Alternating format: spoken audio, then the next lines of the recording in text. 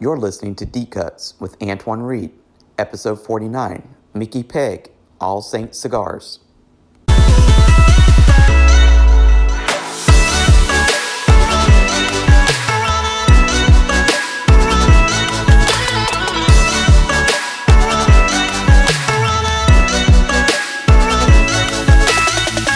Mickey. Antoine, how are you? Good, how are you? Doing great, thanks. So what's it like to be back on the road? I love it. Yeah, I always did. I always traveled since I got out of college. So, and it's just good catching up with old friends and meeting some new friends. And, like you, when we got to meet out in Vegas. So it's good looking t-shirt, by the way. I like that. I know. I wore it just for this occasion for people who don't see it. I love it. I was like, ooh. Did you figure out the Latin yet? No, not yet. What does it mean? It means the Lord hates a coward. Actually, it means Lord hates a coward, but we say the Lord hates a coward. It was just, everybody would say this is the worst time to get in the industry. And so we just had a little fun with it to give you something to Google. So, yeah. But, well, like I said, thank you for joining me today. I've been all about trying to introduce people to new brands and new people in the industry and just, have a little bit of fun in these COVID times and a little educational, and people can't all make it out to different shops and events. So this gives them a little bit of opportunity to kind of get to know new brands, new people, and hopefully when they can get out, then when they see your cigars in the humidor, they'll want to try it out. Yeah, thanks. Being on this loop right now, I'm in day 10, I think. Yeah, day 10, and 14-day trip home for a couple days.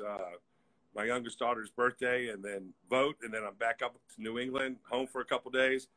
So it's fun and it's exciting, but it's also interesting to see how everybody. It's a matrix of how everybody's handling the COVID. So I know I'm being good, and most all the retailers are being good, but however they interpret it, I've seen everything from no smoking in a shop with a windshield and mask on to like, hey, keep your distance and, respect, whether it's for optics or for health reasons, I've seen that. So it's been pretty interesting to see that the interpretations of that, across the Eastern Seaboard.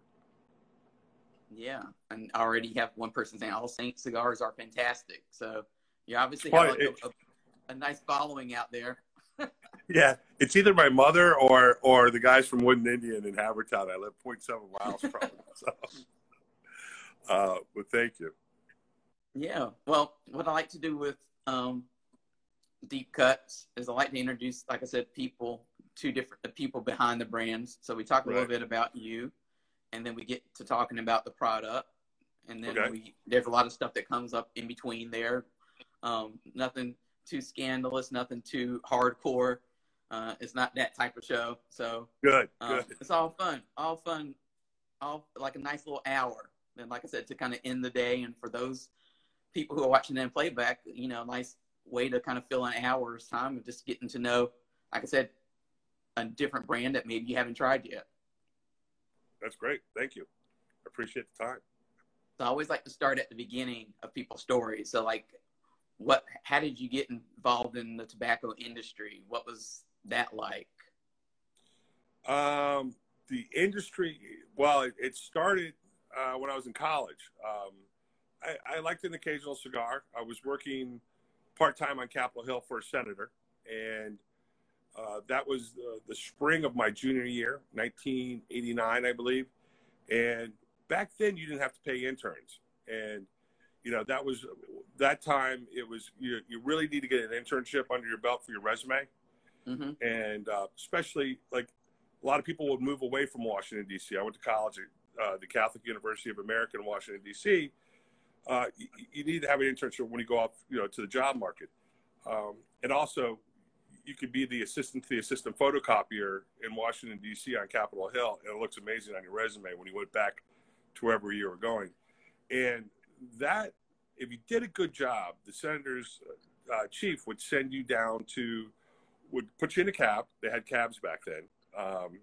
And put you in a cab, send you down to Georgetown Tobacco with a fistful of cash, go pick up cigars, and you take a cab back, and then, you know, you got to keep the change. So it was like a little bit of a tip.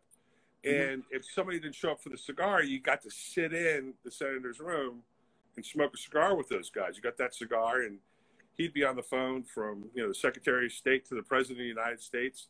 I think we were getting, NAFTA was coming up soon at that time. So it was just like, oh my God, I'm listening to the President of the United States on a phone a couple clicks away and, you know, smoking a cigar. And I'm like, this is pretty cool.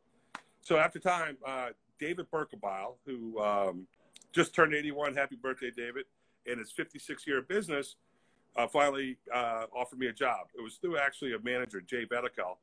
And from there, I had a part-time job. And that's how I originally got into it and start doing events. Events were popping up, and the manufacturers and the brand owners at that time didn't know how to really do it. And I got the chance to do those events. And from there, I got exposure and became a sales rep for Davidoff. So, and I was helping them go from their broker sales force to a direct sales force. And then from there, I had an opportunity to come into the CAO organization. Tim Osner, just from traveling around with him, I had a chance to come in and take over as national sales manager and finally end up as VP of sales. So that's the brief overview of how I got into it. So always a geek, loved it. So when Davidoff said to me, you want to be a sales rep from Maryland to South Carolina? I didn't have Maryland at the time, so it was DC to South Carolina. I'm like, so you're going to pay me to smoke cigars and go visit cigar shops. Is that correct? And I get an expense report? I'm like, yeah, absolutely. So I jumped all over it. And I had fell in love with my wife, or affectionately my bride, of 21 years. And I knew I wanted a stable job because the market on Capitol Hill is, for the most part, you get a job for 9 months, and you look for one for 3. And you have all these part-time jobs. And, you know, Georgetown Tobacco was one of them. And so I wanted to propose to her, so I got the job, and I proposed to her on December 19th of 1997 and said, do you mind that I travel? She kind of knew I traveled a little bit, helping out with some of the political things that were going on every year I lent out. I was with the National Soft Drink Association, which was now called the American Beverage Association, and they sent me all over the place. So so she was used to it before then. So you talk about people working. ask me, how do you make, what's that? I was like, you're talking about working on Capitol Hill, which is, you know, the villain in the cigar industry right now with everything that's going on. Right. But you probably have a completely different perspective of what's it really like, you know, working in that side and the politics that are really at play. Oh, we spoke to the senator's office. Right. I mean, I have a huge ashtray of the House of Representatives, the cigar ashtrays, that after a fundraiser, some event, after a couple, I don't know, bourbons or something, it kind of ended up in my apartment. And I had one from the Senate, but again, I had a couple bourbons and gave that away to somebody, and I wish I had that one back. So, I mean, I even have an ashtray from the U.S. House of Representatives, which is pretty funny. And you know, you could smoke in almost any of the offices at that time, and there was great balconies. You could go out. It was just amazing. It was just to see that in your young and mid-20s was just absolutely incredible. You know, now it's completely different. I was about to ask, do you think that cigar culture on Capitol Hill still exists, or has it completely just kind of gone? Or is it kind of like more clandestine? It's more clandestine, I would say. You know, I hear about people meeting with people, and, you know, some of them are advocates, some of them don't care to be known as advocates. But it's not, you can't smoke in that building at all. Matter of fact, right. I had one job working in the doorkeeper's office of the Senate, and my job was to seat people to go in and see the Senate. And it was great too, because you got paid no matter if the Senate was in or not. If the Senate was in, you had to go to work. If they weren't, you didn't have to. The guy that hosted that was in charge of us page-like people, staff assistants, was smoking a cigar right there, right out the Senate chambers, where you would seat the constituents to come in and watch legislation on the floor. I mean, he had a cigar in his mouth. It was always like this 8-inch cigar or whatever. So, yeah, I mean, it's a completely different culture today. That's always interesting to hear. Like I said, because you always, nowadays you wouldn't think of anything like that happening, which, like you said, it kind of doesn't. But you still have some advocates, like you said, for the industry, and we know that from the different bills that they try to pass around to the exempt cigars. So you know that it exists to some degree, the support for the industry, just not outwardly. And both sides of the aisle were smoking in the Capitol building. So that last job I talk about, and I didn't even think about it until you brought it up, was in the Capitol building. So it was right outside the Senate chambers where they went in to, legislate and vote. So, yeah. So getting back to your history with the tobacco industry, so you're traveling around with Davidoff. What did you kind of learn about the industry during that time? Because I'm sure, like, you went from being just, like a consumer interested, and all of a sudden you're right there in the middle of the thick of it all. Yeah. So, so we talk about my Davidoff days. Yeah. I'm sorry. Yeah. So my Davidoff days, one of the things I learned, I thought when I went out into the field that every shop was going to be a Georgetown Tobacco or an Old Virginia Tobacco Company. It's called Tobacco Barns back then. And it wasn't. But every shop had its own personality. I tend to say if you've been to one retail shop, you've only been to one retail shop. There are even people that have multiple shops. The personality of the people that work there, the personality of the consumer, the personality of what they buy, size, the vitola shape, whatever blends is completely different. So, and it was able because a lot of people wanted the white label at that time, and I'm sure they still do today. And it was I loved it there, 1,000%. We had a really fun team. And, so we had other things like Avo, Griffins and stuff like that at that time. And that's when Avo was really starting to move over to the limited edition and really kind of, I think, popularized that in the industry. It had always been around, but I think that really, they found a market with that. And traveling with Avo was absolutely, you got nothing done that day. So whatever event was that night, you ate breakfast for 2 hours, you ate lunch for 2 hours, and you had coffee in between. And he lit up a cigar right in the middle of the South Park. We were doing an event with Craig Cass down in Charlotte, and he just lit up a cigar right in the middle of the South Park Mall. And I'm like, what do you do? It's Avo. So, and nobody said anything or did anything, so it was quite funny. So I'm like, Avo, we got to go do a couple things. Mickey, calm down. So it was always fun. Yeah. So I've always heard fun stories about him, and just, you look at him, he's like, this nice older man when I came into the industry. And then you hear all these wild stories about him, though, like this carefree attitude, the, very lively, very young, youthful spirit throughout his whole life. Well, it was funny because he would go, the 2 times I traveled with him, he would go shopping. He didn't have a place in Tampa at that time. So primarily his residence was in Puerto Rico at that time. And I ended up carrying all his bags around. I was more of a valet for a day and his breakfast and lunch and cigar buddy for the day. And it was interesting. I got to see him out in the fields too. And so it was a fun guy to learn from. And he was always talking about Hanky, and he was talking about, what he did in his interpretation. I think he was one of the real, true, consumer-friendly brand owners, and he was involved with some of the manufacturing. He had his own little plot of land. I think it was called Domain in Dominican Republic at the time. But it was just, it was refreshing, and probably one of the first brand owners that I ever met that talked about taking everything he knew that happens out in the field and all these different places and bringing to the consumer.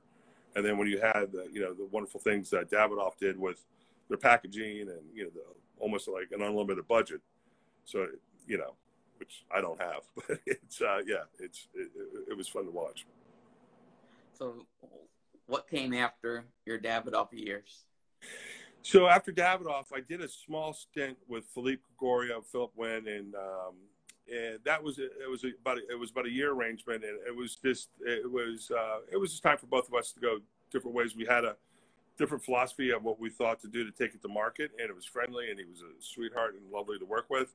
And then that's when I got the opportunity with Tim Osgener approached me about joining the CAO team, and within time to take over as national sales manager. So. Yeah, and then I went to CAO. We went from a broker to a direct sales force as well. So that was a little weird time. Hey, you got the job now. Let's go direct. So, we managed to do that, and it was really some of the best years. I mean, the team that we had over there was amazing. So I was a bow tie wearing guy sitting right next to John Huber on one side and Mike Condor on the other. And just so much talent, and Tim out there beating the drum with the concepts and the blends and those people, and obviously Jono at the top, like a conductor leading an orchestra. And we just had so much fun. It was an absolute blast. So you seem to have worked or interacted with some really big figures in the industry over the years. Yeah, I've been very fortunate. I happenstance into Georgetown Tobacco, and then from there, it just went from there to Davidoff, and then I got to learn the factories from a very high level from, obviously Henke Kellner, and one of the greats, Raymond Schur, who was the brand ambassador globally for Davidoff at the time, to Philip, his understanding of tobaccos, and he was more of a hands-on on the Finca factory type guy, and then obviously at CAO with branding, marketing, blending, and then choreographing that with Perdomo. There was Plasencia, and obviously working with a little bit of the Trant family, but also like buying and selling, and then obviously the Plasencias. If I have already said that, that was really, I was down there when they were filming a video called Seed to Soul, which is, I'm sure it's still owned by General or Scandinavian Tobacco. And, watching Nestor show us everything from the seed to the planting, the nursery of what it takes to the cheesecloths and transporting them to the fincas. It was just an amazing experience. And then sitting with the leaves and going through the blending process. And then also, the Taranios were part of our family at the time doing cigars for us as well. So it was, it was like retail in the sense that you got to learn from all the best people that are out there. So it was, and I always say, if you've been to one finca or one factory, like the retailers, you've only been to one finca or one factory. Everybody has a different approach and style they do. There might be some similarities in the architecture of how they put a cigar together in Nicaragua for the most part, but all the different ways and different things that you can do is different philosophies and what they're looking for. And I think consumers are so well educated these days that they have they've created more demands. And you take something that's already so artistic in so many different levels, the consumers demanded from the manufacturers and the brand owners too, to make sure they bring something to market that's going to sell and people are going to enjoy. So, yeah, and I've just had a conversation earlier this morning with another brand owner about that same subject, about how the consumers for cigars are very educated. They know their stuff and they want to know more. It's not like the old days where you could just put out a product and they would just buy it just because. And the importance of engaging the consumers now and feeding them even more education. I think from all the consumables that are out there, like foodies, wine guys, whiskey guys, bourbon guys, and now you have these micro niches in every kind of umbrella that's out there. I really seriously think that the cigar smoker, because some of them drink, some of them don't, that, and either is fine, is that they are the most educated community out of all those consumables that I probably left some kind of group out. But I think it's the most educated group that's out there of all those people. So, and that's why, like, if you can learn cigars or enjoy cigars and be involved as a consumer, you can learn all the other stuff a little bit. You've already done it. So talking about your company now, All Saints. So obviously, most cigar smokers, I think, at some point think, what would it be like if I owned my own brand? And only a couple of those people, actually go, the extra step of making that happen. So what was this process like for you? Like, from coming up with this idea, like, maybe I can be my own brand owner, and then what was it like actually making it happen? Not as fast and furious as everybody thinks. So, there's a lot of things you can do. Check us on the public record. So we're coming up on our 1-year anniversary, November 1st, All Saints Day. It's actually, if you look at our paperwork, it's sometime in late October. And I was talking about it. My wife's like, "You big dummy. I want you to say All Saints Day, November 1st. So that's our anniversary. But, the project started about 3 years ago. What happened was, when I left CAO, what happened was Scandinavian Tobacco had purchased us, and they had an idea of what they were going to do, and they kind of made their decision. And it was about a year later they were going to roll it into General, and that's when it was time for me to leave.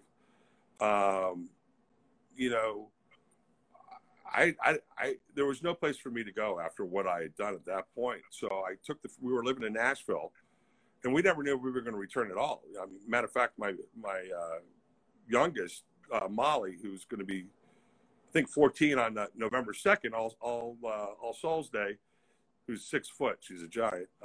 All my girls are fun and, they're fun to hang out with. But what happened was, I didn't smoke a cigar for a year when I moved back to the Philadelphia area. It was, as they say, the black dog, it was chasing me, and I was running from it. And I didn't even smoke a cigar for about a year. It was a little bit heartbreaking.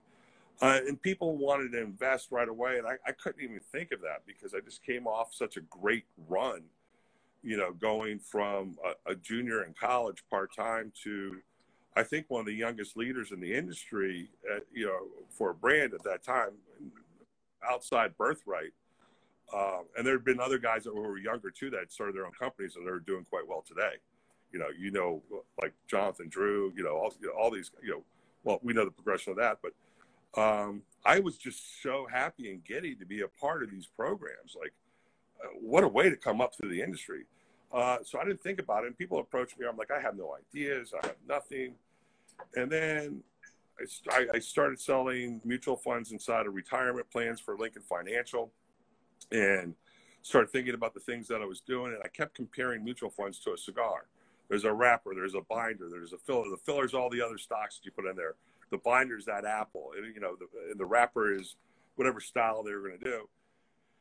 And so about 3 years ago, finally, with my partner, Frank Leo, who I was originally introduced to years ago by a buddy of mine, Martin Corboy, who's one of our partners as well, started talking, like, let's do this. And when Frank, he went to the Air Force Academy. And after he got done with the academy, I guess did his training, and he got deployed to Afghanistan. And we got, at some point, next time we run into Frank, we got to make sure we polish the story up. So his job was to do procurement and those things. So I'd send him cigars, and he would take those cigars and horse trade them with the Australians for beer. They had a 2-beer ration over there. And he found a way to maybe have more than 2 beers and have a cigar sitting on pallets somewhere in some refrigerated area of Afghanistan. I don't even know if it was refrigerated on these pallets. I know pallets were involved. And, the leadership of the Air Force, definitely he endeared himself to them. And, that's where we had come together. We said, let's do this. So we did it. And start working that. We worked on a blend. It start, stop. And then finally, we put a lot of things together and agreements together. We didn't have all our paperwork finalized, but it was, we have to get going, because we were trying to do this in 2018, but the political climate in Nicaragua really wasn't receptive to that. All right. So finally, we got some of the prototypes and things that we were working on. We got to down in February, and that's when we came up with that first blend. So the Dedicación, which affectionately everybody calls dedication. Why'd you name it Spanish? It's that's a whole other story in itself. So it's not easy. I mean, That's this cigar. Yes, thank you. Just to show people. And and all the shapes are named after people in my life. So, which one did you get there? The Commandant or the Berkey? Berkey. The Berkey. Yeah. So it's funny. So Berkey is our Robusto, and it's so there's 4 Vitolas. One of them's round, the 6x60. So that's where we are. So that's enough of the story. It's not as easy putting the money together. At 50 starting this process, and at 52 doubling down with the money that I kind of made over the last couple of years. It's some people know about a poker run I had years ago out in Vegas. It's like doubling down with all your chips in front of you with a 12. You have a 12, and you're just you're hoping that dealer has something ugly on face down. So and we've been navigating COVID fine. It's we're not as our growth structure of what we wanted to do is not as fast as we wanted it to be, but also we know we weren't going to break any land speed records. We wanted to be a part, with the right people and associate them. And who makes your cigar? So our cigars are made in the Tabacusa factory in Esteli, which Rocky owns a piece of. It's his boutique factory, and I work with Amilcar down there, or Mika, as we affectionately call him, and I work with Herbert, who's Hamlet's nephew. So our blends don't touch, and we still stay within because we were a little concerned about the predicate blend at that time, the predicate synopsis. So that's what they're made. And wow. Yeah, so that one that you have, Berkey, is named after, again, I talked about David Berkebile, and his nickname was affectionately Berkey. So, and then the Toro we call Commandant. Now, we're not going to get so fresh with all these names with our other lines that are coming out. And we have nothing more coming out this year. We've got enough to get this out and then, get our projects finished up. We have a lot of stuff aging right now. It's called Commandant. I went to Valley Forge Military Academy after a stint at a couple different high schools, and that Commandant helped me get straight and narrow and, go off to college and play football and lacrosse and then off to grad school. But more importantly, it was an ode to Frank Leo's time, at a young age, saying, hey, listen, I'm going to go to the Air Force Academy, and I'm going to make a commitment back to the United States. So, and then if anybody knows me, I tend to say huge a lot. So the 6x60 round is huge. And that really came from a guy named Scott Gillis. He owned a company called Great Scott Moving Company in Washington, D.C. And if you're willing to get up early in the morning, he had a job for you, no matter what time of day. So if you had multiple jobs, whatever, and you needed to pay rent, it was the end of the month. And, as a bartender and doorman, praying to the tipping gods, if that didn't work out, you could always go move furniture. And he had a Boston accent. He called everybody huge. So I started saying it, and now Condor calls me Hugo, because whenever he types huge to me in a text, it comes out Hugo. It autocorrects to Hugo. So there's different that. And then obviously the 7x48, the Churchill we call Coach. And that was an ode to, my old football coach. If he was smoking a cigar in the locker room or on the bus, we know we did a good job. There was 2 times we lost the game, and he was I used to think it was one, and then I met with him, and I met with his son, who was also my coach and recruited me to Catholic University. Correct me, there was 2 times that we lost, and he actually smoked a cigar around us. We know we did good. I mean, the first time it happened, we're on a bus coming back from Dayton. Dayton went on to win the national championship, and we're like, why is Coach smoking a cigar on the bus? And he turned around and said, great job. There's nothing more you guys could do today, and I'm proud of you. So it was an interesting thing. And it's also a note to all the mentors in our life, and so many of those people like Jono, David Berkebile, and Condor, Huber, like whether they're peers or leaders, as a thank you to that. So that's, that's the warm and fuzzy of the Dedicación, aka dedication line, why we came up with those names. And you may have mentioned this, but I'm sure one of the fun parts of coming up with your own brand is what to name it, what to name Yeah. your company, what to name your brand. And I'm sure I always ask the question, and everybody says, oh, we had a whole naming committee, and we had like all these different names, we sat around. So what was that process like for you? Like when you finally said, I'm going to start my own brand, this is what I'm going to name it. Well, the harder process was making sure it passed trademark. Right. What happened was, so it was the three of us. So I was sitting there talking. We knew that we actually had the line, or what we wanted, the theme of what we wanted the first line of cigars to be, upon my story of dedication. And that's that was our prototype of the first line. No matter what it was, we were going to wrap that story into that cigar. And I was talking about Coach Fred O'Connor, my coach, David Berkebile, all these people, and I kept referring to them as saints. This person was a saint. That person was a saint. And Martin looked at me and he goes, well, Mickey, you're Michael, so St. Michael. Frank, you're St. Francis. And he goes, all saints. And we all kind of like, oh, wow, we like the name of it. And we looked at Martin and we're like, there's no St. Martin. He goes, yeah, there is. There's islands named after him. So we all started laughing, and that's where that stuck. So, wow. So what does it feel like to now you've gone from working for companies to now you are the company? You are the company. Like you're yeah. It's really steering this. I'm sure that's a big shift in mindset and pressure. Yeah. So every company I've ever worked for, everything I've ever done, there's been an awesome support team. And I'm not talking about lateral supporting up, like horizontal, holding you up on your side support. Even when I was a sales rep, there was somebody to call in to get the stuff shipped, put the orders in, do the billing and all those things.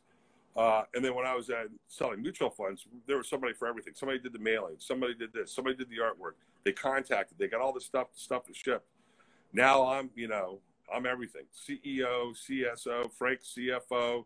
He's the money man, so he's the CEO, the CFO. So it's yeah. So it's like juggling today, getting through, and then calling Alec today, like, hey, can I hold up in your lounge and get the Wi-Fi in between events? And that's been more than a couple of minutes in your store. Yeah, and then making sure that we're getting the billing out, going down to the factories. Yeah, it is. But I love being busy. I'm always that's, and the excitement of putting this much time and effort, and it's my brand, it's our brand, me, Frank, and Martin's it's exciting. And for me to be out there and engaging with my old friends and meeting new friends is absolutely, this is what I love. It's what I've always loved. I love people, and I love telling a story. I love listening to a story as well, because I might make it mine. So, yeah. So it's just wonderful to be back out there. Had a lot of fun last week. I walked into 2 shops, and somebody was waiting for me when I got there. Now that was, I thought, creepy until they bought a box. Then I started out in the industry at a time where social media didn't exist, and to market your cigar brand, you were doing something complete. I mean, you were having to run an ad in one of the 2 cigar magazines out there, or right. doing that. So, but now we're in completely different times. I mean, the whole thing has changed. So how are you marketing, building up the brand awareness in modern time? Yeah. So nothing's really changed from the old days. It's just that we have a more fluid platform to do it on. And I think that's exciting too. I wish we had that, back, it's like when I was bartending, we used to say that Bevnaps was Facebook. You came in to see me as a bartender, and I know you were done. You're and you're a tourist, and you're moving around. I'd write down the next bar and the next place to go, which now you can do on social media, and go tell them I said hi. They'll buy a drink, those things. We did threads. It was hard to be in sales to be active with threads. John Huber had that mastered, like you wouldn't believe. And threads were these old type of links that would almost be, I guess like Instagram with no pictures, or Facebook with no pictures and no politics. Well, that's not true. There was politics. There, a couple times it came in. This is what they're saying about us right now. So yeah, I think social media is such a great venue. I think face-to-face, getting out there, telling the story. I try to spend as much time in the stores as I can telling the story. So I try to make sure I have enough time for that. it's the first run and you're bringing me in, wait for your shift. I'm like, I'm wanting to schedule enough time to get back in on my next loop to come in and spend time with the staff and the people about that, because you're only as good as your last visit. I don't care what your cigar. Well, there's a couple we know that, that sell on their own, but you're only as good as your last visit, your last story, or the last time somebody smoked your cigar. So, and the competition out there is so strong. A lot of great people coming up with innovative ideas and innovative things, and that's where I think, I don't know if we're differentiating ourselves with the fact that we want to be clean, crisp, basic. I want to be a horse in your stable. Something that you always, I got to get one of those. I got to get one of those. We're getting some people along the way that I've met. There's this guy, Will, up in Delaware. He's been a great fan of ours, and just love to have him on as an ambassador and advocate for us. But that's it. Just keep building it and just stay out there and stay in front of the people, which I love to do. Matter of fact, when I talked to Rocky about utilizing his factory, his tobaccos, he wanted to know, I'm like, this is not a special project. This is going to be a brand. I'm going to be a brand owner. And he goes, I wouldn't make this arrangement with anybody else except for you, because I saw the way you grinded it before. And so, and doing the same model. My wife's completely supportive of it. My kids are. They're glad to see me happy, and they think it's really cool that their dad is back in the cigar industry. So. Yeah, one of your kids, said hello earlier, so they were watching. Oh. It was hopefully it's Tierney, because she's 18. So. But wow. So, you talked about innovation a minute ago, and that's always, I think, a tricky question for the cigar industry, because it's like, how can you be innovative, because the product is the product. Like there's no special for most cigars. There's nothing special about it that makes it innovative as say like a iPhone. It can be innovative by adding new features to it. A TV can be. We went from basic tube TVs back in the 90s to now we have these fancy TVs that can connect to the internet and have all the apps. So, how, in your opinion and your insight, like how can companies be innovative now in the cigar industry in particular? Like, how can you be creative? Yeah, so I think so consumers, I think, might have brand fatigue. And I think sometimes they might have brand fatigue within an owner's brand lineup. I think being innovative is back to basics. Get out there and listen to your consumer. And people are doing a great job of that, look at Alan Rubin with his sons, getting out there in the field and listening. Kids aren't, having kids aren't innovative, but, if they take that to the next level. Tim and Eileen took CAO to the next level. Jono did a great job of building that company and that brand. He took it to the next level. I think that, what Rocky has done over the years and his family with Nish and Nimish and, more Nish than Nimish. Sorry, Nimish. So, with those things and just listening, constantly seeing and wearing the subtle changes. When I was at Davidoff, there was no way they were going to make a Maduro at the time. And Ashton was absolutely unequivocally crushing it out there with the Ashton Maduro. And, they've now become very innovative with their batches. And, some of them got them a little bit of hot water and some not. But, that's out there listening and listening to your reps and listening to the people that are representing your company. They will, because there's going to be subtle changes, and then it looks like a big change over time, but it's not. Somebody was talking about, I was listening to a podcast, and they said, I remember when the Double Lajero was like the fullest bodied cigar out there. I remember it too. I mean, now look with some of the stuff that people are putting in the cigars these days. So, I think innovation sometimes is just go back to basics. I think this is a time where everybody can reset and have a time to look at their brands. I think a lot of brand owners and manufacturers had a chance during COVID to take a look, because a lot of retailers did okay during this. They really did. They found a way to navigate it. And that's the beauty of this industry, is when retailers and the industry people out there, the giants in the middle and the smaller guys, can go out there and find a way to still connect with the consumer. I mean, in my backyard, we just got started. you know, with like Wooden Indian in Havertown, I refused to go direct to the consumer. So I called Dan Wood and Todd. I said, well, what do you need from a credit card information? Give it to me. So I got the credit card information from my buddies. I would deliver the cigars to my buddies and run the credit card through them. You know what I mean? And then invoice them later. At one point, Dave's like, what are you going to invoice me? I'm like, I'm not going to invoice you every other day. Let's get a week of these things done. You know, so those are the things that you have to do. It was for me not to go insane because I was chomping at the bit to get out there and see my old friends. I just got back from the factories at the end of February. Excited for this big press release we were going to do on my favorite saint, St. Patty's Day, March 17th. You guys were kind enough to put like a press release together for me. You guys formulated one, and thank you for getting some information out there. But after that, we decided just to settle down, and then, you know, we're going to release some more information here on November 1st, where we've been, what the update is. So, you know, those things. So from an innovation standpoint, I think it's just keep listening to the consumers and what they want. And I think there's going to be some changes that we're going to see from this.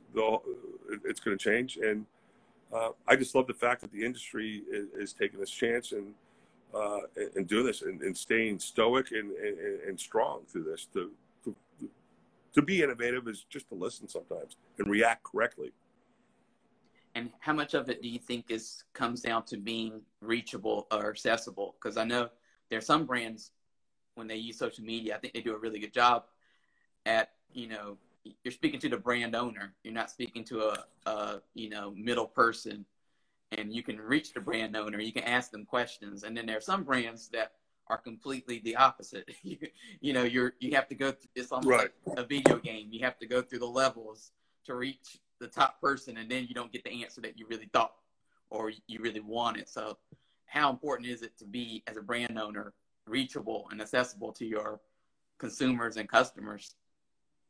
Oh, it is, until like some creepy Russian girl creeps into your DM from like, you know, hey, I'm 21 and whatever. And I'm like, what? How's this happening? Yeah, I think it's totally, you need to do that. I mean, if you look at somebody that does so much, like to Boofy, I'm a big fan of Boof. You know, here's a guy that's doing his jewelry, he's doing his cigars, he's totally is like the most colorful guy on social media with the way he posts things, and will react, you know, and say something. I think that it's important. And, you know, what Shammy's doing with the cross marketing, he's doing some other stuff. I think that would also be respectful to, like, there's people and personalities in the company. Like, if you look at Crown Heads, I mean, you got John Huber, right? Mike Condon, I think he's on a boat somewhere, but Brian McGee and Miguel Shodell. I mean, those are some great, strong personalities that are representative of the brand. When I was at CAO, John's idea was to celebritize all the reps. You know, mm-hmm. Alec Bradley did that at one point. Obviously, Jonathan Drew with Frankie Drinks and all these, you know, Matty Rock and all these great, fun personalities. I think those people can also represent the company well, and they have their own micro connection with that. So, yeah. I think the brand owner is absolutely important, or founder is absolutely important. But, you know, when you have other people in the organization, yeah, they can be just as effective and good for the consumer as well, because not every consumer is going to connect with a brand owner, but they might connect with that cigar and somebody that's a part of that team. Awesome.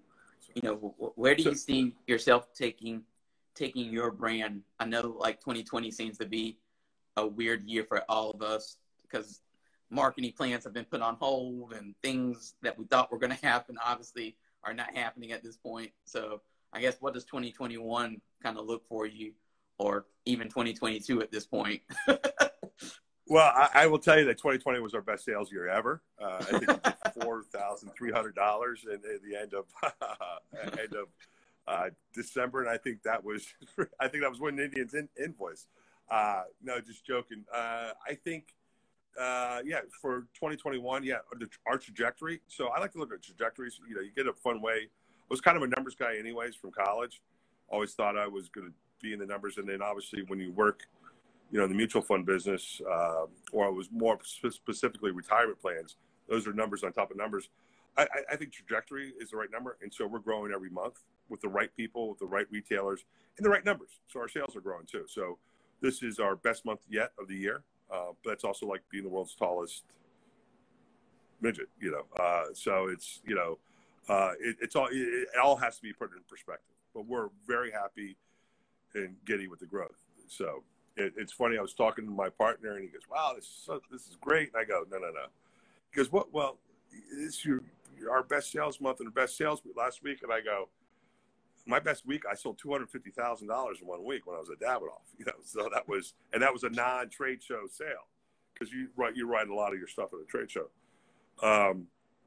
But yeah, so we're very excited. We're patient. So we understand that we might have another spike that might make the situation skittish out there. But when we made this commitment, one of the things when I said, I'm going to do this full time, we had to be prepared for these hiccups. We didn't know these hiccups were going to come so early. And, right. We couldn't be happier, and we want to bring things up to market when they're ready, and the consumer wants them. So it's it's a juggling act. Right now, it's just out there and getting the right shelf space. So, and as somebody who's been involved in the industry for a while, like you have, I mean, when you look at the industry where it was when you started to where it could be, like, what are your predictions? I know with the FDA stuff, it seems to have, we hit mountains and the mountaintops, and then we kind of settle down and it's not as bad. I mean, what do you, like, if you had to put on your little magic ball and kind of predict things that might happen, what do you kind of predict as maybe the future of the industry? Yeah, so I think the industry is going to be here. That's for sure. What it's going to look like, I don't have that crystal ball. But I got to tell you, it's going to take more than some of these greats out there have done what they've been doing for this industry. And you can't think enough of these people that are out there, like Glenn Loop, who I guess is stepping aside from that one particular role. Rocky, Jeff Borshowitz, and other people out there that have been so stoic and fighting for the industry. Take all the politics aside. I'm just sticking to there's a kerfuffle last week, and stay with that. And what they've done to Alan Rubin, Carlito, and all these people, what they've done, we need more of those. It's like anything. It's like that's not enough, but if we can keep that energy going, you visit some people and they're very down and out about it. They put their life into it. Their second and third generation, the second and third generation has taken that retail store to the next level, or those concepts to the next level. They're a little scared. Yeah, because you get punched for so long. It's like at our different ages, like we just had a recession, 10 years ago or 12 years ago. And some of us we might the one that was 20 years before that. So, but when you've been in the business for a while, you keep getting punched, the black eyes are going to start to hurt. So you could see some people just getting, damaged a little bit. So, but I think we're going to be there. I would not have put my family's future on it if I didn't believe so. I mean, everybody's like, you are an idiot. Why? You got out, Mickey. You got out. Why are you back? And I'm like, I can't do it anymore. If I'm going to grind 12 and 14 hours a day and I'm going to have headaches, I'm going to do it with a cigar in my mouth, not chewing on a pen, tapping a calculator, so that, so I do believe in it. Yeah, absolutely.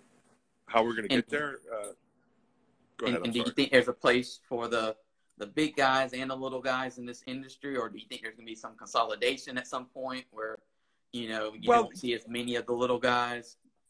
Well, I think that's always going to happen in every industry. Look at banks. They said a small bank, there's no more small banks. And then I just saw a couple banks get gobbled up in my territory where I live, up in the outside of Philadelphia. There's regional banks. So yeah, is that going to happen? But you need both. It's part of the ecosystem of any business model. And, in the state of trade that we have in the United States and most parts of Europe and the parts of the world that do sell cigars or have other kind of commodity goods in that sense. So, yeah, we need it for the balance of economics. But it's going to happen, So, my thing is, if I'm going to do something until I'm whatever 6 feet under, I got to do this. This is what, you know. And I loved it so much, and it was so sad when I stepped away. And maybe there was a reason I needed to step away for a couple of years. Maybe able to put the resources together, spend a little bit. I still traveled to that job, spent some more time with my girls. So fun to watch Tierney and Kylie Rowe, and I just love it. And watching my youngest, who we're scared of, she's 6 foot, and just she's ferocious. She's a basketball player, in lacrosse and field hockey. My other two gave up all those other sports strictly to row. So it's exciting to see how they're growing. So they're soon to be off to college. And so it's just more reasons that I'll have to change my sales route plans, you know, to wherever they're going to end up in school. I know Wani does that. Wani will tell me he's in D.C. because his daughter went to my alma mater, and or still, I think she still got one more year. So, and I'm like, oh, you're going to be in D.C.? Yeah. So, yeah. So as a little final sales pitch to people who haven't tried your cigar this yet, you know, right? What do you have to say to them? Like, why should they give your cigar a try? Well, first and foremost, I would say go to your retailer and embrace them. And it's again, like every part of our industry, catalogs, all play an important role. Is go to your retailer, ask for the cigar, but more importantly, support them and get in there and get a cigar you like and ask questions. That cigar right there is a medium body. I like to say just left a medium. It's got a San Andres wrapper on it with Nicaraguan filler and binder. It's got some jalapa in there. I like the sweet stuff. So it's kind of funny. Mika goes, Miki, how come every time you come down here, you want a pile of jalapa in front of you? And I just laugh. And it's like my wife says, you know, honey, there's other colors besides red and blue. And I go, what, khaki or forest green? You know, so, yeah, it's a great cigar. We love it. We're very proud of it, and we're here to stay. So it's not a special or a limited edition. It's something that's our first go to market. It's in roughly the blended retail cost is $10. So understand that every state's different with the state taxes. So please, somebody don't text me and tell me it's $14 somewhere. I know where it's $14. Yell at your legislators. So yeah, it's and I think we have some more unique things coming out there. We're really proud of this blend, and I think you'll enjoy it. So it's something you can comfortably enjoy with your friends as well. So what are all the social media accounts people need to follow to keep up with All Saints, and what are the websites? How can people keep in touch? Yeah, so everything is the same. So the website's allsaintscigars.com, S in the Saints and S in Cigars.com, and at All Saints Cigars on Facebook, and at All Saints Cigars on Instagram and on Twitter. Though we haven't been tweeting that much, the Facebook, the facelift, we're getting ready to do some videos and a photo shoot to tell the story a little bit clearly, because I'm a visual guy too as well. And so those things will be all up to speed. We should have somebody locked in February, because I'm the cameraman. You know, I've been doing all these things, and thanks for your tips earlier. So I know you were at the Adobe concert, The Adobe. The conference. Yeah. The conference. It was really helpful. I always like, you know, I took COVID as a time to learn more stuff that I could since I was able to cut my commute out for a bit, to just take some time to learn a little bit more. So I think there's always room to learn, and I wasn't doing this kind of stuff before COVID. And to be honest, if COVID hadn't, you know, been here, I probably wouldn't be doing this stuff. But now you're interview 49 this year, so you know that I'm counting. Oh, thanks.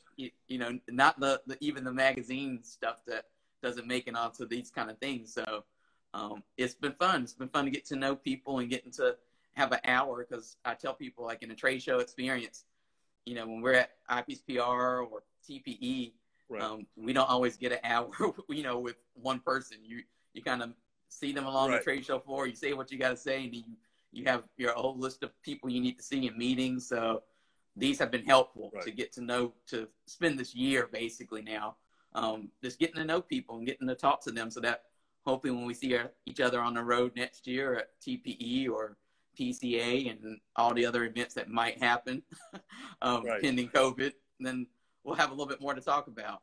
Well, I look forward to it. Thank you for all your help earlier this year and all the helpful tips yesterday about some of the other things that we're working on and with your whole umbrella of a team over there that you have. And Yeah. I really appreciate it. I look forward to catching up with you next week too as well. So. Yeah, likewise. Well, want to thank you for coming on, and hope your event goes well today. And yeah, thank you. You know, and like I said, we look forward to kind of following up and kind of getting some more stories out on you and All Saints and what you all have going on. Perfect. I love it. Thank you so much. Awesome. Thank you. All right, Pax. Bye.